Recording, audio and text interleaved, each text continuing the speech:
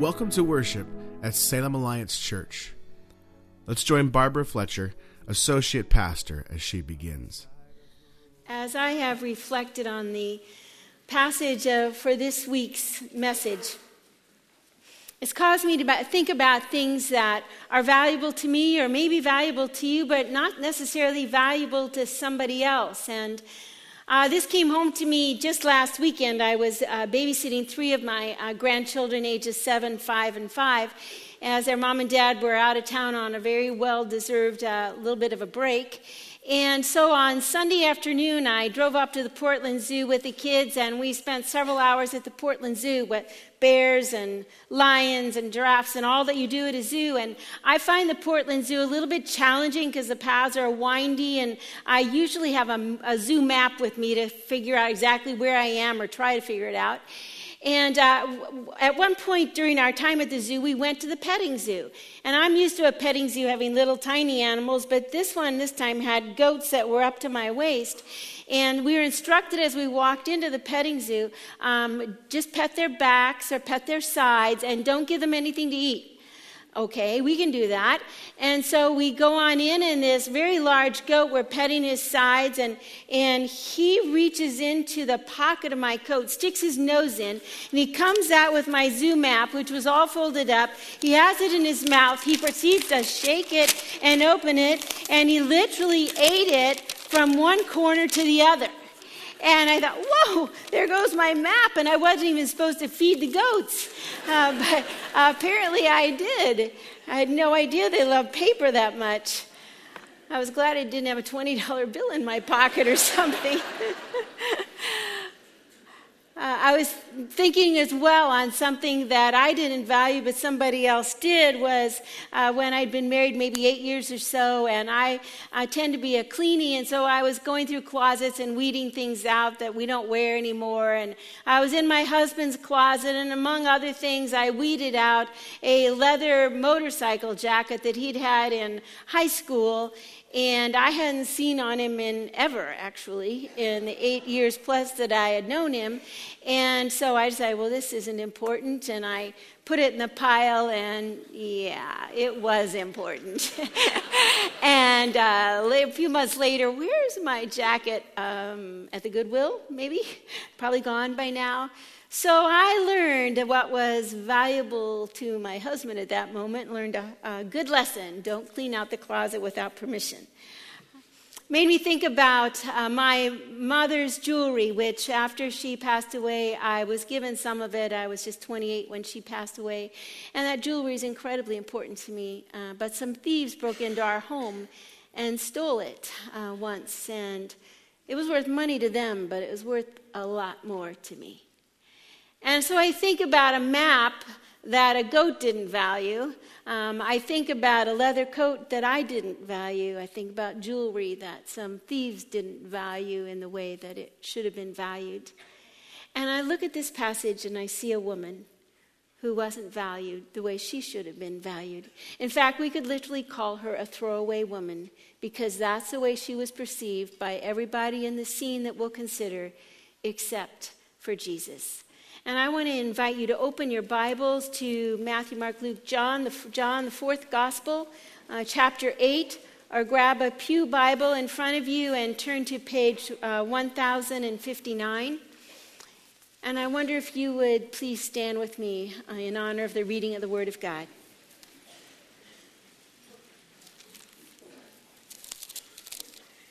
Jesus went to the Mount of Olives.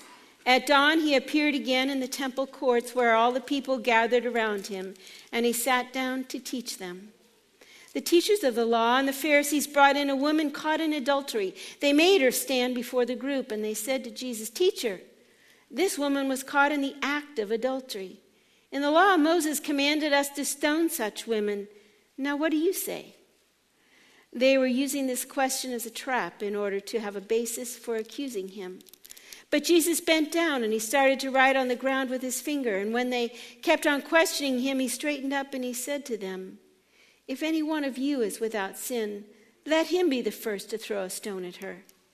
Again, Jesus stooped down and he wrote on the ground. And at this, those who heard began to go away one at a time, the older ones first, until only Jesus was left, with a woman still standing there. Jesus straightened up and he asked her, "Woman, where are they? Has no one condemned you?" "No one, sir," she said. "Then neither do I condemn you," Jesus declared. "Go now and leave your life of sin." Since the reading of the Word of God, you may be seated. As we look at this passage, I want to talk about three aspects of it. First, the religious leaders and their lives. Secondly, the standoff, if you will, the whole showdown that happened between Jesus and these religious leaders. And then lastly, a good hard look at this throwaway woman. These religious leaders, they were consistently confused, perplexed, outraged by Jesus. They went from being curious about him to being absolutely furious at him. And I think I can best illustrate that for you by bringing up a few passages of Scripture. There were many, many, many that could be chosen in the four Gospels where Jesus and these religious leaders are at odds. But one of them occurs in Luke chapter 11. And in that chapter, we have Jesus having dinner at the home of a Pharisee, and a bunch of other religious leaders are all gathered around at the same meal. And they, as usual, are scrutinizing his every action and his every word. And Jesus apparently did not wash his hands according to the ceremonial rules. And so these rule-minded men who always put rules over people immediately said, "You didn't follow the rules." And Jesus, very disgusted with them, says, "You always put rules over people, in a sense. You care more about your rules and burdening people with this rule and that rule and add a rule today and 5 more tomorrow. You care more about what's on the outside than what's on the inside." And at the end of that encounter, this is the attitude of these religious leaders. When Jesus left, the Pharisees and the teachers of the law began to oppose him fiercely and besiege him with questions, waiting to catch him in something he might say. Then let me take you to something that happens in Mark chapter 3. In this scene, we have a Sabbath, a Sunday, if you will, a holy day. That was incredibly important to the religious leaders and to the Jews in general. And over the years, this is the area where they had added more and more and more and more and more laws. And they said, so on the Sabbath, you can't work. Therefore, you can't even carry a fig. It's just this tiny little piece of fruit that's too heavy. If you're writing, you make me write 1 or 2 letters like A, B, but no more because that's work on the Sabbath. In fact, if your house catches on fire on the Sabbath, just walk out and leave everything in it because it's work to carry things. And you cannot do that on the Sabbath. And they had all these man-made rules that had been added to what God's command was keep the Sabbath holy. But they had added rule after burdensome rule after burdensome rule to it. And so on this particular Sabbath in Mark chapter 3, they're scrutinizing Jesus, who is about to heal a man with a withered hand. And we find this is what happened. Jesus looked around at them in anger and deeply distressed at their stubborn hearts. He said to the man, "Stretch out your hand." He stretched it out and his hand was completely restored. Then the Pharisees went out and began to plot with the Herodians how they might kill Jesus. Furious that he had worked on the Sabbath by healing a man's hand. The bottom line is that these religious leaders were completely threatened by Jesus. They were threatened by the fact that he attracted such crowds because he was such a charismatic, powerful, truth-telling teacher. They were threatened by the way he wasn't following all of their little rules. They were threatened by their jobs, in fact, felt threatened to them. Their leadership felt threatened to them, and they came out fighting. And so they set up this showdown that we just read in John chapter 8. The setting is the Temple Mount in Jerusalem. Beautiful, beautiful temple. And it's in the morning, and Jesus went to that temple to teach, as he often did. And it's important to understand that it was even risky for him to be in the temple that day because just the day before when he had been teaching there, he said in the midst of his teaching to the religious leaders, "Why are you trying to kill me? He was keenly aware that they were looking for every possible way to kill him. So there's risk being around people like that. But Jesus goes and he starts teaching, and all of the people sit down around him, compelled by his teaching. But suddenly, pushing through the crowd come some more of these religious leaders, and with them is a woman they have just caught in the act of adultery, and they stand her disheveled in front of Jesus. Jesus, Moses' law said we should stone a woman like this. What do you think we should do? Well, the crowd was listening because they're all, frankly, Jews. That's who followed Jesus at that time. The law of Moses, the true laws, were very important to them, and this was one of them. So it was really important to them to listen up. What's Jesus going to say to this? The Roman soldiers were there listening because it certainly mattered to them. The Jews had been forbidden by the Romans from executing anybody according to their Mosaic law. And so in a very real sense, they've got Jesus between a rock and a hard place. Because if Jesus says, oh no, we're not going to stone her, he disenfranchises or disappoints all the Jews that are listening. But if he says stone her, the Roman soldiers are right there ready to take care of him. So which will it be? Moses or Rome? And in the brilliance of Jesus, it is neither. And the trap that these religious leaders set doesn't work. Because Jesus leans down and he starts writing in the dusty dirt of Jerusalem there by the temple. And we're not told what he writes. I wish we were. I had a few conversations this week with Brian Condello, our pastor of high school ministries, about what do you think he wrote? Brian said, I think he may have written the names of some women they'd been involved with. Oh, that's an interesting thought. I said, maybe he wrote the name of the man that she was, frankly, in bed with. Because according to the Jewish law, he should have been brought in as well, but he hadn't been. Maybe he wrote down some lies that they routinely told, or some more examples of their tremendous hypocrisy of saying one thing and living out another. We don't really know what Jesus wrote. But we do know this. We do know that suddenly, these very arrogant, these very self-righteous religious leaders were keenly aware of their sin. And so it is when Jesus said to them, if any one of you is without sin, you feel free to cast the first stone. A bold move. But none of them pick up a stone. They have been made very well aware of the sin of their lives. And they start walking away, the oldest first. It's a fascinating scene to me at so many levels, but one of the reasons it's fascinating is that when Jesus told them, let you who is without sin cast the first stone, in a sense he was taking away a mob mentality. Because normally it would be a mob that let's just all pick up stones and let's all throw them. But here he says, you want to execute this woman? You lead the way. You lead the way. And so they all leave. And there's only one person left with Jesus, and it's the throwaway woman. You realize she didn't even need to be there?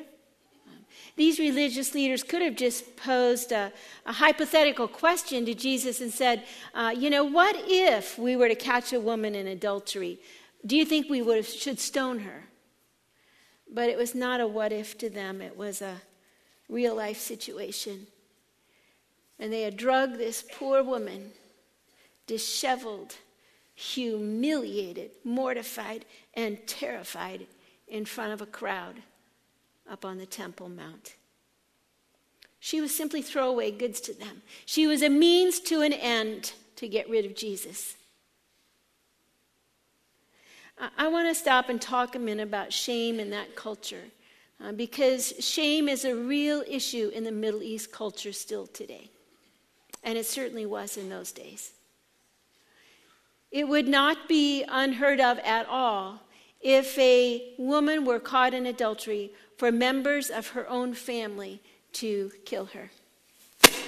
Because a family's honor was tied into the moral behavior of the women of the family. And this still happens. It still happens to women in the Middle East. You've seen it, and I've seen it among the Taliban in Afghanistan.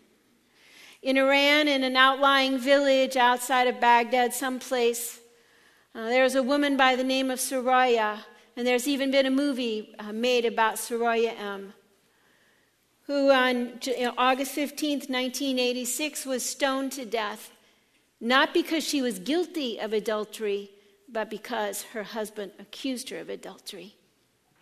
And this 35-year-old woman, the mother of 7 children, he didn't want her anymore. He wanted another wife.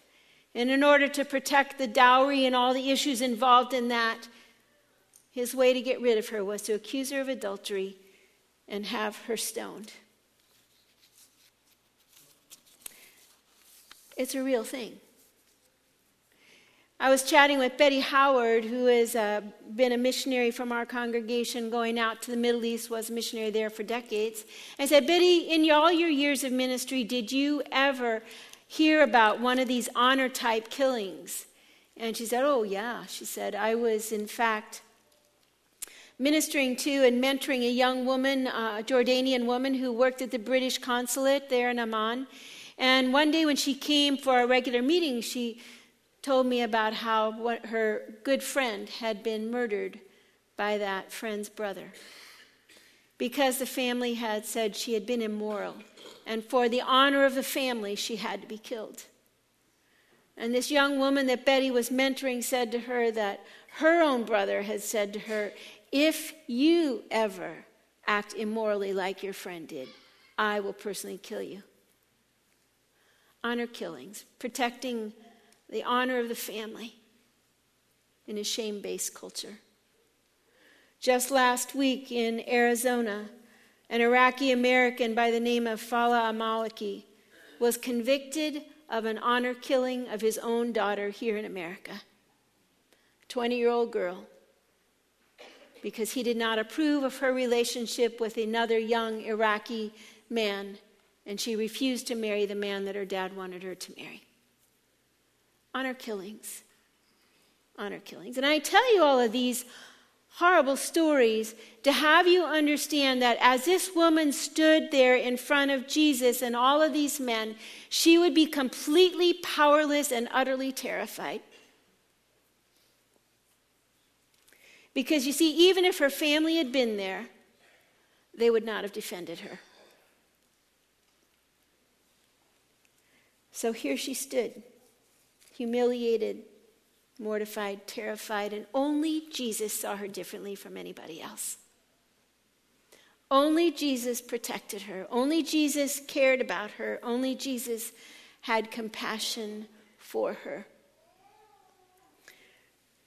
To Jesus, her sin did not diminish her value as a person. It did not diminish her value as a person. In fact, we could even say that he risked his life to save her life. And so he turns to her and he says, so where are your accusers? Has no one condemned you? No one, sir. And then he says, so then neither do I condemn you. For it is as the book of Romans tells us, there is now therefore no condemnation for those who are in Christ Jesus, because through Christ Jesus, the law of the Spirit of life has set me free from the law of sin and death. There is no condemnation for those who follow Christ Jesus. And so he says to her, I believe in you, in essence. Go and sin no more. And in doing that, Jesus upholds the moral code of the Old Testament. Morality, sexual morality, matters tremendously to the living God. But he takes away the penalty of death, because he would carry it himself on the cross and pay the penalty for this woman and for you and for me, for all of our sins as well. Jesus believed in her. He believed she could change, and that woman must have been completely dumbfounded by this experience. It's very probable that no one had ever come to her defense before. No one had ever believed in her before. No one had ever truly valued her before. Let me step away from that for a minute and talk about a horse. A horse that was expected to be a really good horse, but turns out that he's smaller than he should be. Turns out that he has an uneven gait. Turns out that he suffers various injuries. And various people said, in fact, everybody said, you need to just get rid of him. He's a throwaway horse. He'll never race. But one man believed in him and said, no, he is a great racehorse. He's going to be a great racehorse. And his name was Seabiscuit. And as you know, if you've seen the movie or read the book, Seabiscuit went on to become one of the greatest racehorses of all time. And it was during the Depression era, and he won over 33 races and a whole ton of money, and people would listen on their radios to every single race that he ran because he encouraged them in a dark season in this country. And in fact, as you read about Seabiscuit, you find that people call him a symbol of hope to a people locked in a deep economic depression. A symbol of hope. It seems to me that as we look at this woman caught in adultery, she should well be a symbol of hope for us. Jesus believes in you and in me like he believed in her. He wants to rescue us from any poor self-image or sense of failure that we experience in our lives, or any pattern of sin that has ensnared us. Yes, we should see her as a symbol of hope for ourselves. But I think we should also see Jesus' experience with her as a challenge. A challenge to look at people differently. To look at people through the eyes of Christ. I mean, I think you and I would never say, oh, that's a throwaway person. We probably wouldn't be so crass as to say that. But I would suggest that there are people that we devalue.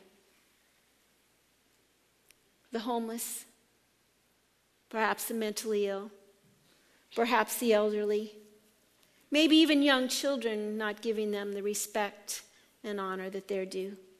Or maybe it's people with physical challenges that we devalue.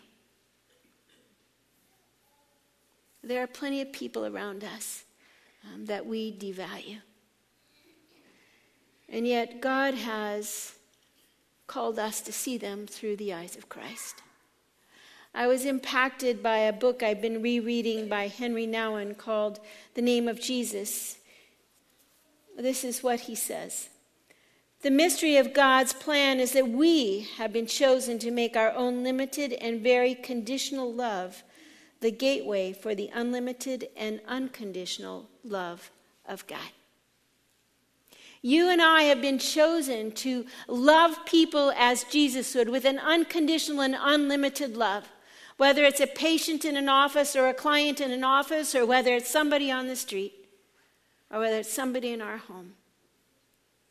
God has called us to love them with the unlimited and unconditional love of Christ. May Jesus open our eyes to see people as he does. And may he open our eyes to see ourselves as he does as well. Shall we pray? Father, how we thank you that you value us more than we can get a hold of. And we declare to you we don't feel worthy of it many, many, many, many days. But we thank you that you love us, that you value us, that you believe in us. And we ask that you would help us to receive that, and that you would help us to see others through the very eyes of Christ. To love them as you would love them. to care for them as you would care for them. We need your help, and we ask for it in the name of Christ. Amen. You've been listening to Barbara Fletcher, Associate Pastor at Salem Alliance Church. If you've enjoyed this message, we'd love for you to be our guest at our worship service on our main campus at 5th and Market Streets in Northeast Salem. Worship services are Saturday at 5 and 6:30 p.m., and again on Sunday at 8, 9:30, and 11 a.m.